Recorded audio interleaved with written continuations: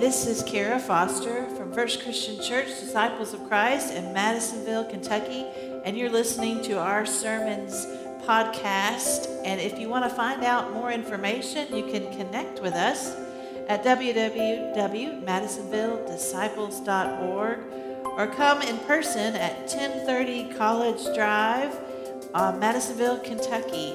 Subscribe and enjoy these podcasts. So today's story, let me get myself even. Today's story is one of the most beloved and well-known parables Jesus ever told. You probably know it well as the parable of the prodigal son. And the story happened because some Pharisees were grumbling about Jesus over the company he keeps. He hangs out with sinners and tax collectors. They say, chapter 15, now all the tax collectors and sinners were coming near to listen to him, and the Pharisees and the scribes were grumbling and saying, this fellow welcomes sinners and eats with them. And Jesus responds to this criticism by telling 3 stories back to back. Stories about lost things. First, he tells a story about a shepherd who loses one of his sheep, and he leaves the 99 and he goes searching for his lost sheep. And when he finds it, he comes back and he tells his friends and family, let's celebrate. I found my sheep. Then he tells a story about a woman who's lost a precious coin. She turns the house up searching for this coin, and when she finds it, she too goes to her friends and family and says, come on, let's celebrate. I found my precious coin. And the third story is the one that's a bit different. This is not about lost things, it's about lost people. And I invite you to read with me in your Bibles. It's Luke chapter 15, my favorite gospel. And I'm going to begin reading in verse 11, and I invite you to read along with me. It's long, but familiar, I'm sure. Jesus says, there was a man who had 2 sons, and the younger of them said to his father, Father, give me the share of the property that's coming to me. And he divided his property between them. And not many days later, the younger son gathered all he had and took a journey into a far country where he squandered his property in reckless living. When he'd spent everything, a severe famine arose in the country, and he began to be in need. So he went and hired himself out to one of the citizens of that country, who sent him into the fields to feed the pigs. And he was longing to be fed with the pods that the pigs ate, and no one gave him anything. But when he came to himself, he said, how many of my father's hired servants have more than enough bread, but I perish here with hunger?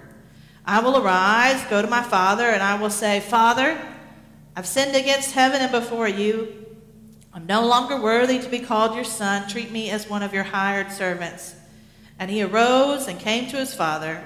But while he was still a long way off, his father saw him and felt compassion and ran and embraced him, kissed him. And the son said to him, Father, I've sinned against heaven and before you. I'm no longer worthy to be called your son. But the father said to his servants, bring quickly the best robe, put it on him, put a ring on his hand and shoes on his feet. Bring the fattened calf and kill it, and let us eat and celebrate. For this, my son, was dead and is alive again. He was lost and is found. And they began to celebrate. Now his older son was in the field, and as he came and drew near to the house, he heard music and dancing. And he called one of the servants and asked what these things meant. And he said to him, your brother has come, and your father has killed the fattened calf, because he has received him back safe and sound. But he was angry and refused to go in. His father came out and entreated him. But he answered his father, look, these many years I've served you. I never disobeyed your command. Yet you never gave me a young goat that I might celebrate with my friends. But when this son of yours came, who has devoured your property with prostitutes, you killed the fattened calf for him? And he said to him, Son, you are always with me, and all that is mine is yours. It was fitting to celebrate and be glad, For this your brother was dead and is alive. He was lost and is found." Now, last Sunday I mentioned that Jesus loved to tell stories about everyday things and everyday people. And today we have a story that we can certainly all relate to: family. We all have family. Love them, be annoyed by them. We all have family. Maybe your family puts the fun in dysfunctional. Who knows? We all have family. And this family today has their own issues. And the trouble starts when the younger son tells his dad he really wants what's coming to him. He wants his money now while he's still alive. He takes this inheritance and he runs off and spends it on what Jesus calls reckless living. Wasn't that nice of Jesus to leave it all above the fray? We know what reckless living is. It's not rated PG. It was nothing to write home about. And what this son did to leave his family in a time and place, a society that was built around family. You needed each other to survive. You depended upon each other. And this son just left them all. There was no going to make a name for yourself in those days. Your family was your name. So when this son takes this inheritance and spends it all on reckless living, it was worse than death. The shame of it to this family. And he ends up out of money and out of luck. When trouble comes his way, he has no one and nothing. And he ends up living and working among the pigs and being really hungry. If this isn't a rock bottom for a first century Jewish guy, I don't know what is. He's hungry. And he begins to tell himself, you know what? My dad's servants are living a whole lot better than I am. And so I'm going to go back. And I'm going to say, I have sinned against heaven and you, and I'm no longer worthy to be called your son. Treat me as one of your hired servants. He practices this speech before he even goes. But I don't know if you've noticed, but it wasn't exactly his conscience that made him go back. It was his belly. He was hungry. That's what motivates him. And so he heads back, and before he's even home, his father spots him in the distance, and what does his father do? His father goes running to him.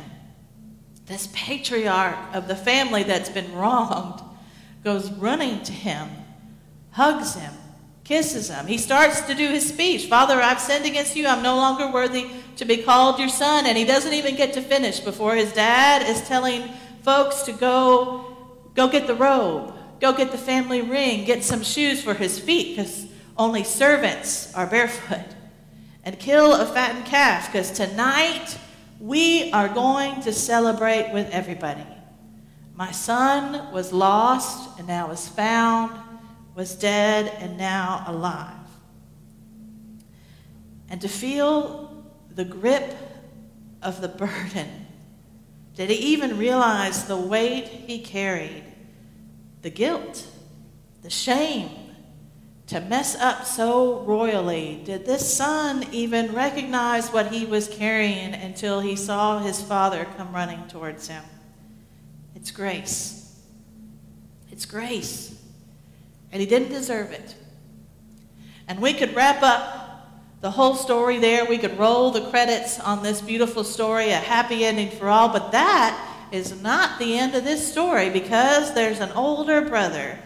And what is the older brother doing? He's working out in the fields, taking care of things. He's doing what he's always done. And he sees the commotion going on back at his house, and he asks somebody, what's going on? And they say, hey, your dad's having a party. Your brothers come back. They've killed a calf. It's going to be a big time.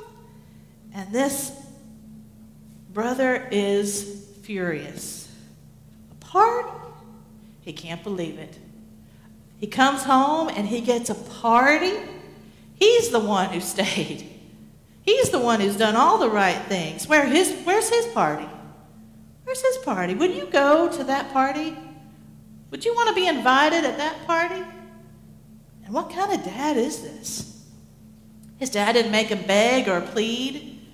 He didn't say, I told you so. He didn't give one of my favorite speeches that begins, there are consequences for our actions. No.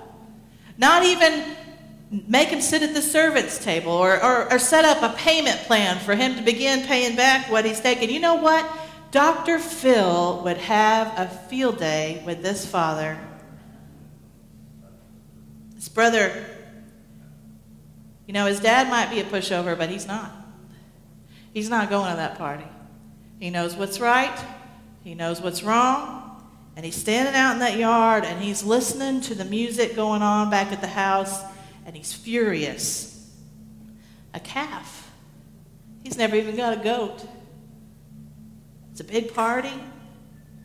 He's never got a single party. And his dad is at the party, but he notices his older son is not there. And he goes out to look for him. He's searching again. And this time he finds his son out front in the yard. And when he sees his dad, he lets him have it. That son of yours, he calls him. You notice he's not going to claim any family to him. He's not his family. That son of yours comes home, and you throw him a party. How could you? And the father standing out in the yard says, son, all that I have, all that I am is yours, but I had to celebrate. I had to. Your brother, he was lost and now is found. He was dead and now alive. You see, Jesus tells this story about a father with two sons, and he loves them both. Of all three stories that Jesus tells about lost things, I happen to think that Jesus ends this one a little unfinished. It ends with the party going on inside the house, the younger son sitting there in the family robe, toasting to a new day, shocked and in awe of his welcome, while the father and the older son are standing in the yard, and the father's begging him to come. This week I was thinking about my own family growing up, because I don't know if it's just something about us or maybe it's every siblings. Happen to be the oldest of two brothers. And when we were growing up, all three of us were consumed with fairness. If you did for one, by golly, you better do for all. And we had all kinds of ways of policing our parents to make sure they were measuring up. And we had all kinds of little tiny rules that were created to keep fairness in our little family society, or maybe just to keep our parents from losing their minds. But, simple things like if you get to cut the cake, they get to decide which piece they take first. We had rules about our dinner dishes rotation. We had rules about how you got to sit in the front seat. We were consumed with fairness. I think probably one of our favorite sentences was, "It's not fair." And you know what? I'll just say it. This party that he's throwing, it's not fair. It's not fair.